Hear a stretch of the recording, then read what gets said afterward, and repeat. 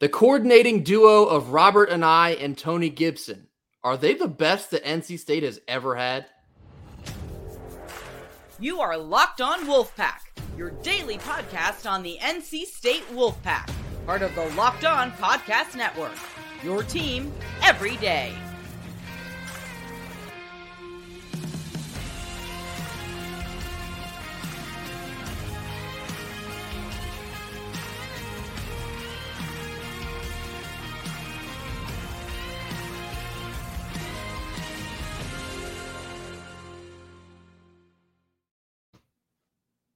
What's up, Wolfpack Nation? Welcome back to another episode of Locked On Wolfpack, free and available wherever you get your podcast and on YouTube, part of the Locked On Podcast Network, your team every day. Happy Friday to all. As always, I'm Grayson Boone. Joining me is Kenton Gibbs. We have another fun Fan Friday scheduled for you all. We're less than 2 weeks away from kickoff up at UConn. The excitement is building, and a lot of this excitement is building because Robert Anae and Tony Gibson are going to coach the same team at the same time, and it's the NC State Wolfpack. Kenton, our question today, is this the best pair of coordinators that we've ever had at NC State at the same time? You know, rest in peace to Leslie Jordan, but I'm about to burst. These two are such an exciting duo as a defensive and offensive coordinator. I don't see how you cannot be geeked up and excited about the prospects of this team when you have a coordinating duo that I don't think is just one of the better ones in NC State history. I think that you'd have to look really hard around the nation to find two that you would say they have produced at as high of a level for as long in the different variety of ways, by the way.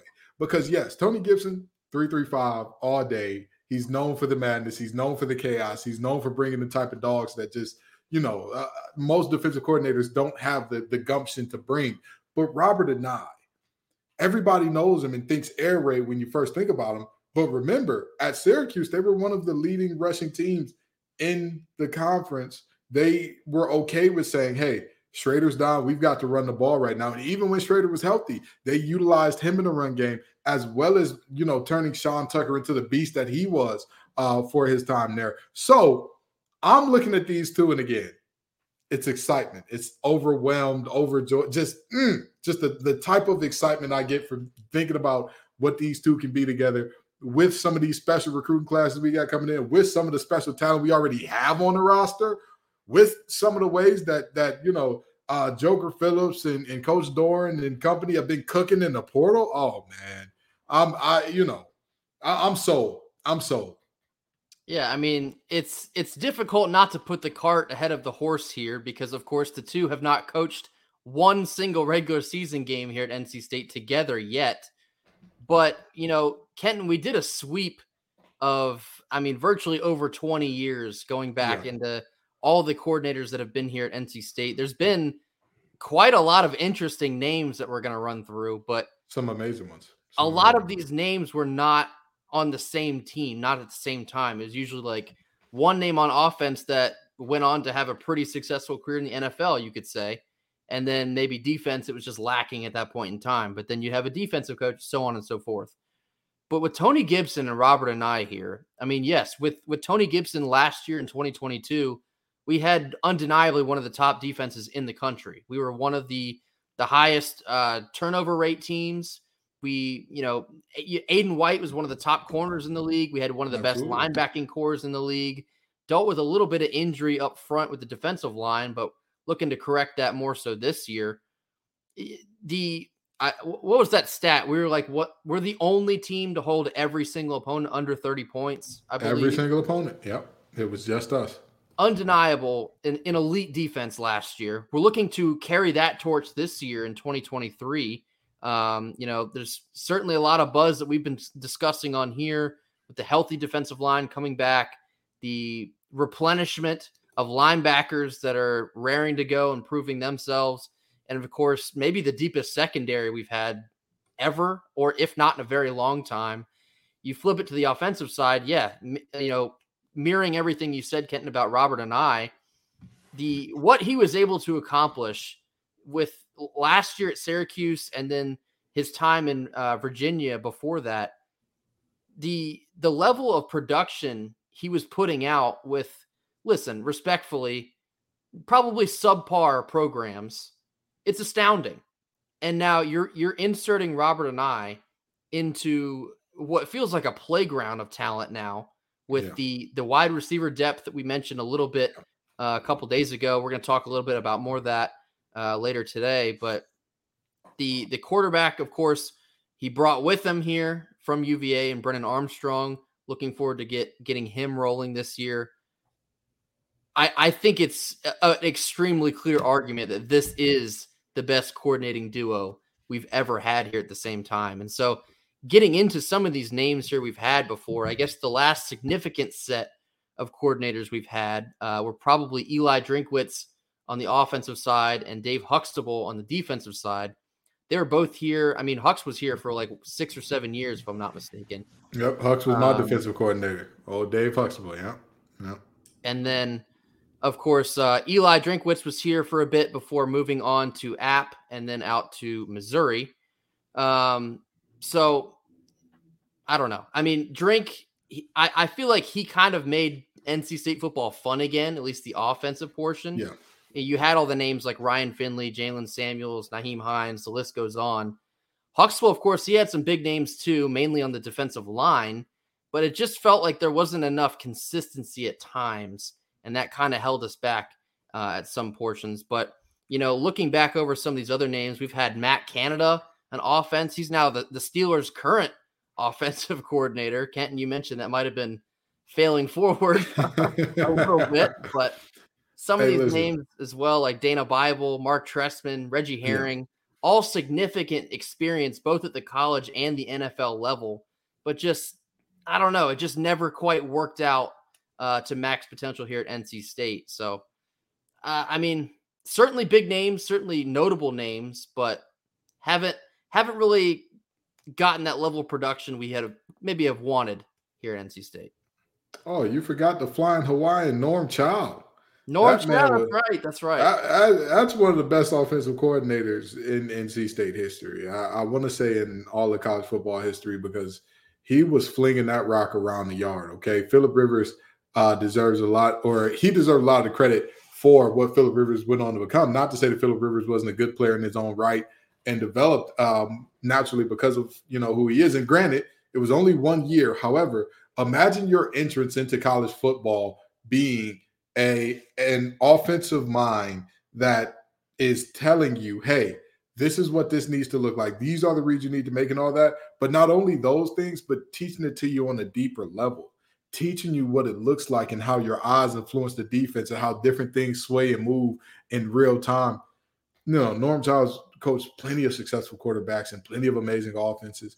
And just for reference, right? I know some people are thinking he was only here for 1 year. Where did he go after that? USC. If you don't understand, let me rephrase that for you. He went to USC in the early 2000s. You might have heard of Matt Leinart. You might have heard of Reggie Bush. Dwayne Jarrett, Steve Smith, not the Steve Smith you're thinking about, not the short, the other Steve. No, long story short, Norm Child has coached some great offenses and all that good stuff. And so, there's no ifs, ands, or buts about it. He's a bona fide legend. Wish he would have stayed at NC State longer, but we understand he's a West Coast guy. He was born out there. He played out there. And naturally, when he got the opportunity to coach a couple Heisman winners out there, even though they weren't Heisman winners yet, it made sense. And, a lot of folks might be wondering, well, who was the offensive coordinator when we had Phillip Rivers here? Okay. He goes by the name of Marty Galbraith, who may or may not be currently selling Harley Davidsons. But it's just, maybe this is a good trivia question. Some of you will know this. Maybe the older demographic may know this. Kenton, do you know who the defensive coordinator was in 2002 when Marty Galbraith was the offensive coordinator? A little bit of a trick question. Was it Chuck Amato? It was Chuck Amato. double duty. He was both the head coach and the defensive coordinator. Good old Chuck the Chest was calling it in on the defensive end as well. So, I mean, as memorable and maybe infamous as Chuck Amato was here at NC State, more or less, they gave us it was our best season in school history in 2002. But wrapping all this up here, you're looking at a Tony Gibson who's proven to have an elite defense. You're looking at a Robert Anae who's proven to run some of the top offenses in the country. We got him here at the same time with a whole lot of weapons ready to prove themselves, no less. This could very well be the top coordinating duo we have ever had here. And not just a whole lot of weapons, a whole lot of depth. Hallelujah. Thank you, Lord. A whole lot of depth. If anything happens, I want you to think about this last year, right? We go into the season with the ACC preseason player of the year, but our quarterback 2 situation was a complete disaster. Complete disaster. With all due respect, Jack Chambers was not it. He just was not it in terms of throwing the ball. We appreciate you for what you did with your legs and getting us the win against Florida State. Wasn't it? And so then you're stuck with an MJ Morris who got to camp. MJ Morris didn't get to campus in January. He got here when camp started, and Ben Finley. And those were your options. Jack Chamber, who couldn't hit the side of a super Walmart from the parking lot. Ben Finley, who, I mean, hey, more power to you, brother. We know your limitations. You were good at what you did. We know your limitations. And then MJ Morris, who hadn't been on campus for a full handful of months yet. I mean, we got some good things rolling at this point in time. In the receiver room, it's bustling with talent at this point. We're a perceived weakness and question mark of this team is now being looked at as a strength coming out of camp potentially. What a time to be alive. We certainly have some comments on the receiving room here in just a little bit. But first, a word from our sponsors today. That is eBay Motors. For a championship team, it's all about making sure every player is the perfect fit. It's the same when it comes to your vehicle. Every part needs to fit just right. So the next time you need parts and accessories, head to eBay Motors. With eBay's guaranteed fit, you can be sure that every part you need fits right the first time around, every single time. Just add your ride to My Garage and look for the green check to know if the part will fit or your money back. Because just like in sports, confidence is the name of the game when you shop on eBay Motors. Get the right parts, the right fit, and the right prices on ebaymotors.com. Let's ride.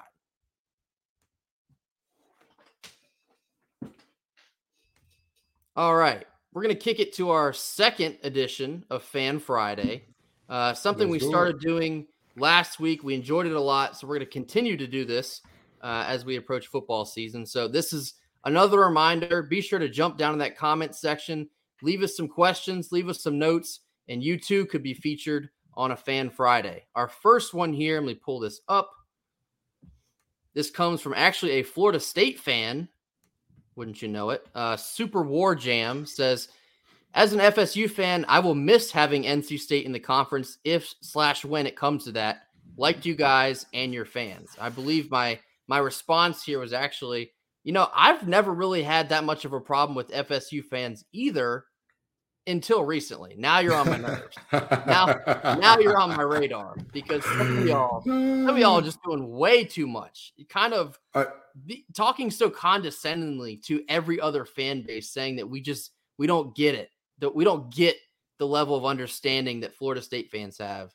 I think we all have a pretty good understanding of the situation at hand here. No, we don't. They're backpacking the rest of us. They're backpacking the rest of us in a way. They are Justin Herbert, and we are the LA Chargers. You understand? Like, without them, we would crumble. We would cease to exist. We would fall, cry, throw up, scream, shout.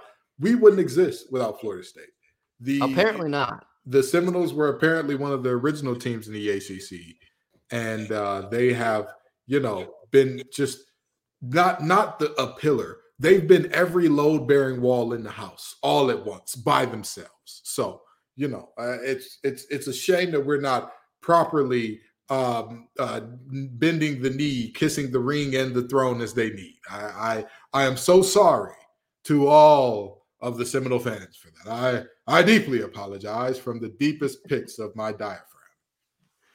This next one comes from @theotherone. They say Condoleezza Rice, for one reason or another, seems to have a lot of heft within the football space. After all, she was on the CFP selection committee a few years back and was even connected with the Browns head coach job a while back. Bush, I guess academic presidents and chancellors just like to rub shoulders with prestige folks. Yeah, this is interesting because Condoleezza Rice, she was on, I believe, the first 3 years of the college football selection committee, and she's now just reappeared in our football world here, trying to lobby for Stanford to get into the ACC. I mean, I said it yesterday. Respectfully, I don't care. Just go somewhere else. The ACC has decided that we don't want them here. Yeah, just leave it there. Yeah, and I'm right there with the other one. Where does this pool come from for her in college football? Don't get me wrong. I'm sure she has watched a lot of college football. I'm sure she's an avid fan. To me, with all due respect, that space should be reserved for former players, coaches, media, people who have interacted day to day, one to one. Like, this has been an integral part of your life that, like, if we were to look up your Wikipedia page, it wouldn't make sense to exclude it, type of deal. Like, it's nice that you're a really good fan. It's nice that you probably care a lot, that you probably follow along a lot. I just don't, and maybe I'm missing it. Maybe and I will wholeheartedly own, we made some mistakes yesterday, and not including TCU and their playoff appearance in that year. We're not infallible on this show. But if anybody knows the connection that Condoleezza Rice has to football that goes deeper than fandom, I would love to know it. Yeah. Please let us know, because we're scratching our heads here otherwise. Next question comes from JL Pack 62. This is actually a really good question. With the portal, how do we really attribute recruiting rankings to production 3 to 4 years out? I think that the value of a recruiting class ranking is in generating interest from the portal and from future recruits, but the road to on the field production isn't as direct as it used to be. And that's true. This is a kind of a side effect of this new transfer portal world, in that, it's not everything is now revolving around recruiting. I think it's going to be an interesting point for NC State likely entering the 2024 season, because I think you're going to have a lot of pieces to try and replace entering that. I mean, of course, Peyton Wilson's going to be moving on. Maybe you have some questions at O-line. You could see some D-line guys move on. You're going to have probably some transfers out of the wide receiver room. You have to maybe replace a couple. There's going to be areas of concern nonetheless. You're probably even going to want to pick up an experienced quarterback to be behind MJ when it's all said and done. But it's an interesting question, because you have to find a way to balance. I'd actually love to hear Dave Dorn answer this question, because that would be a fascinating answer. But you got to have some kind of balance here between still chasing the high caliber guys, especially within the state. You look at like a Paler and an Anderson, while also keeping an eye on the portal and the immediate needs that you can get out of there. Yeah, I'd say in terms of attributing recruiting rankings to production at 3 to 4 years out, I'd very simply say this. Even if those players transfer, that's still part of your class per se, right? So when CJ Hart was up there at Illinois balling out until he got hurt, like, that's still part of, like, yes, it's not production for NC State, but that's a clear moment of like, oh, he got better or he did good things while he was there. But even still, I mean, you are right, JL Pack. It's not a direct correlation anymore, as direct as it used to be. Things are different now. And I feel like a part of the recruiting class is also the portal class these days. Like, that's just the reality.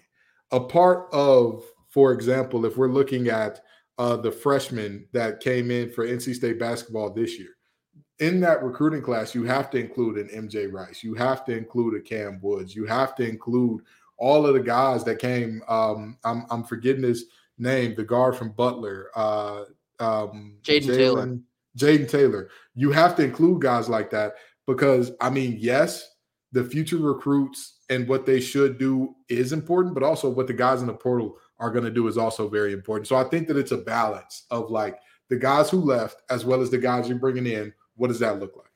Yeah, especially the point on the basketball team there, just real fast. In the rare instance that you do only have one recruit coming in, like this year in Dennis Parker, yeah, I mean, I think that the whole transfers, there's 7 of them coming in, and then you have one freshman. To me, that's just one class. It has to be. Yeah, So for sure. I don't know. Interesting point there. Again, I would love to be able to ask that to Coach Dorn sometime and see what he has to say about that. This next one comes from Lynn Williams. Of course, we always appreciate the comments from Lynn. Very kind. We appreciate you so much. The question here, though, it says, what would you guys, what was your take be on the special teams, specifically the kicking game? This is interesting because special teams is not exactly getting a whole lot of attention.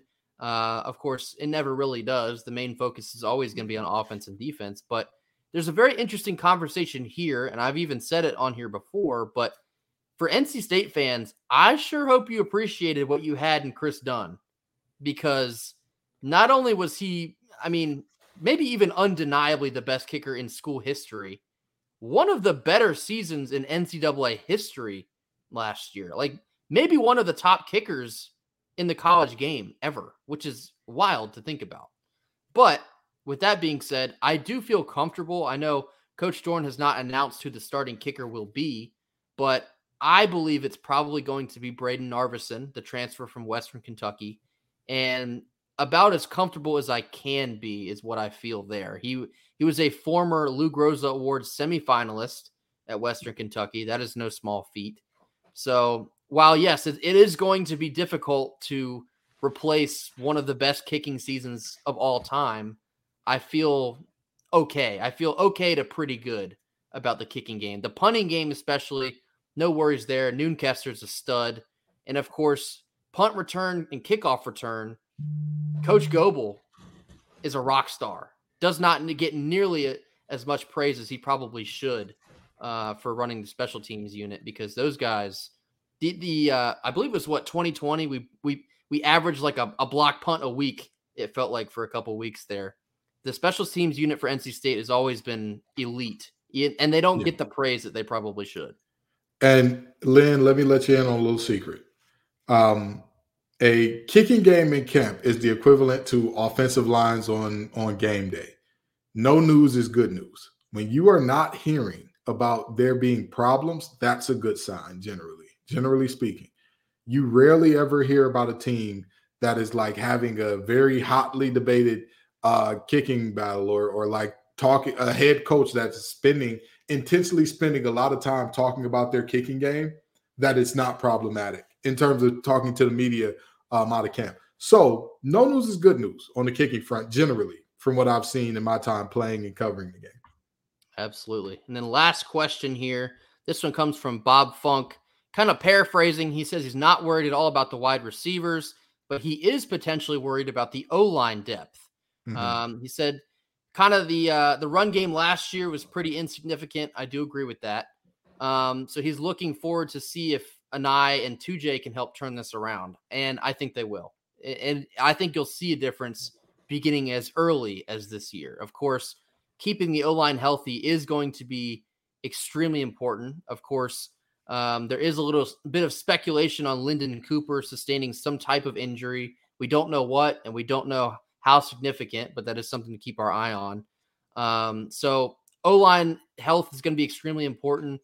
But as far as like scheming the run game, it's going to be entirely different. And I think it's going to be at least more effective than what we've been getting, especially. But the amount of creativity out of Coach Anae, and with 2J already knowing the system from being at UVA with him, I think you're going to see a run game take a pretty good leap here in 2023. I'm going to say this, Bob, you have very legitimate concerns. We saw last year what the offensive line looked like when Dylan McMahon was forced to go to center after Grant Gibson went down. We could be looking at a very similar situation. That's just the reality.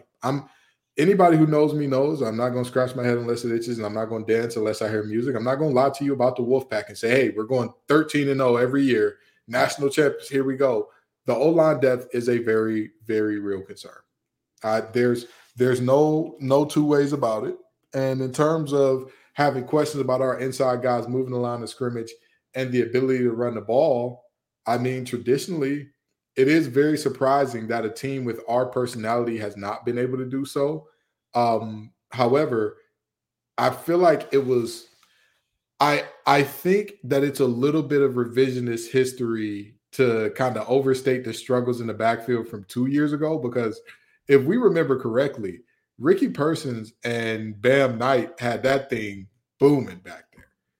There were some games where it looked like those two were just the run set the table for Devin Leary to do some of the things he did. And don't get me wrong, I'm not saying that we had a prolific running game by any. There were times where the running game did struggle, absolutely. But I won't say it was not a dominant run game, but it was a run game that was sufficient, shall I say. And with that being said, you're not lying. You have concerns that I share. I share those concerns. I'm right there with you. With all due respect, Bam and Ricky ain't walking through that door. Jordan Houston, always 1 second, 1 inch, 1 hair away. Brother, we need you to make that inch up this year. Michael Allen, we love you. You are extremely explosive. The ability to have that balance when you're hitting the hole, that contact balance is a thing that Sean Alexander had a ton of, if you remember him. It's great to see, but we need you to stay healthy, big fella. The freshmen who are coming along, Michael Crowell, we need you to stay healthy. DeMarcus Jones, we need all of these guys to perform at their highest clip, but the offensive line concerns are not something that you're on your own with. That's not something that you're making up. We're not going to gaslight you and tell you there is no problems with NC State. That's one of them. But we hope that everything works out for the health and all that. And with some of the offensive line recruits that we've been picking up lately, maybe we delve into the portal and get a little deeper in that bag next year. But as of now, I would agree that that's a concern. Yeah, I think it is a valid concern here in 2023. It's just going to have to be something we're keeping our eye on. But moving forward, 2024 on, I think you're going to get increasingly more comfortable as that plays out there. We're going to land this plane in just 1 second after a quick word from our sponsors. All right, last little thing here on a Friday. Saw a fun tweet from David Hill of ESPN. He wants us to list 4 players. One is a breakout player who was a starter last year, but going to be a star this year. A sleeper who was not a starter last year, but a key guy this year. A deep sleeper who's a guy that no one's talking about that will have real value. And then the biggest impact freshman. I've already tweeted mine out, so I'll just buzz through mine real quick. My breakout player for this year is Davin Vann. I think he's going to be a beast this year on the defensive line. Oh, really? My sleeper is Porter Rooks. Of course, if you've been listening to us, that's no surprise to hear that from me. I think Porter Rooks will seize the opportunity and take a big step forward this year in this offense. My deep sleeper is Poogie Kennedy, who is likely to be the starter at nickel this year. He's a transfer from ODU. I've heard Tanner Ingle-like things out of him, so I think he can carry the torch there. And my impact freshman is KC, Kevin Concepcion. I think he's going to have a big year for a freshman, at least from what I've been hearing. Oh, real original. We're going with Davin Vann. Me and you, we're going to have a talk after the show, because I've been ranting and raving about Davin Vann all year and all offseason and how underrated he was. And now everybody's on the Davin Vann train with me. Well, you know what? The Davin Vann hype train has some room. The bandwagon has some room. Get on them. People all over the world, join hands. Get on the love train. Get on the Davin Vann train. We rolling. But with that being said, my guys, I mean, I've in terms of the breakout player, I don't know if you can consider this a breakout guy because of how long he's been playing, but I really and truly believe that CJ Clark is going to do something special this year because of how well the guys around him are going to play. I think the Savion Jackson and Davin Vann are going to make it really, really tough for offensive line, as well as the linebacker coach going to make it really tough to just kind of double and triple team big CJ in the middle all the time there. And then you said the sleeper was somebody who started last year? Last year, but will be a star this year. Okay. I got to go with Timmons. Okay. He looked really good at points of time last year, and I don't think that that's going to slow down this year with a more developed passing game underneath. And we all know how that that relationship works out, right? A good passing game underneath has a similar effect to a good running game in that it draws people closer to the line of scrimmage, right? You're not going to keep running cover 3 or cover 4 if you're getting eaten up underneath. Why? Because if short routes are what's killing you and you're running cover 4 all game, congratulations, brother. You're pretty much giving up everything in front of 5 or so yards and saying, hey, if you can make it happen, you can make it happen. With that being said, what happens when you draw folks up to the line of scrimmage? Oh, no, they're only going cover 2 now. What does cover 2 leave? Some holes deep. It leaves that space for the shots down on the sideline. It leaves those the space for shots up the seam. And I'm going to tell you this. He ended last season incredibly. He looks bigger, stronger, hadn't lost any speed. I'm expecting a big year out of him. Deep sleeper, another wide receiver, Julian Gray, a guy that everybody had talked about going into last year a lot.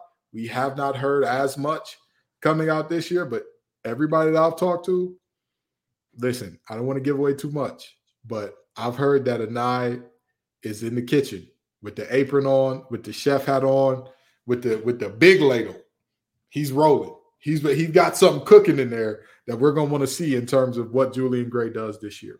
And my breakout freshman, I mean, it's hard to go against KC. It really is. It's hard to go against it. It's hard to, there are lots of guys who you would hope can do good things in their true freshman year. But from what I'm hearing out of that wide receiver room with KC, he could, again, the wide receiver core has turned into a strength virtually overnight. And so that is why I have named 2 receivers on this list for me. Yeah, I think, I heard some additional things about the wide receiver room. We're going to save more of that discussion for next week, hopefully hearing some more things following the scrimmage on Thursday and then throughout the weekend. But that'll be some interesting discussion for next week. But that's going to do it for us here on this Friday. As always, thank you so much for joining us. Thank you so much for tuning in, hitting that like button, dropping those comments, and always subscribing to us as well. We greatly appreciate all the support, all the comments, all the interactions. We're thankful for all of it. We appreciate you all so much. Go Pack. Go Pack.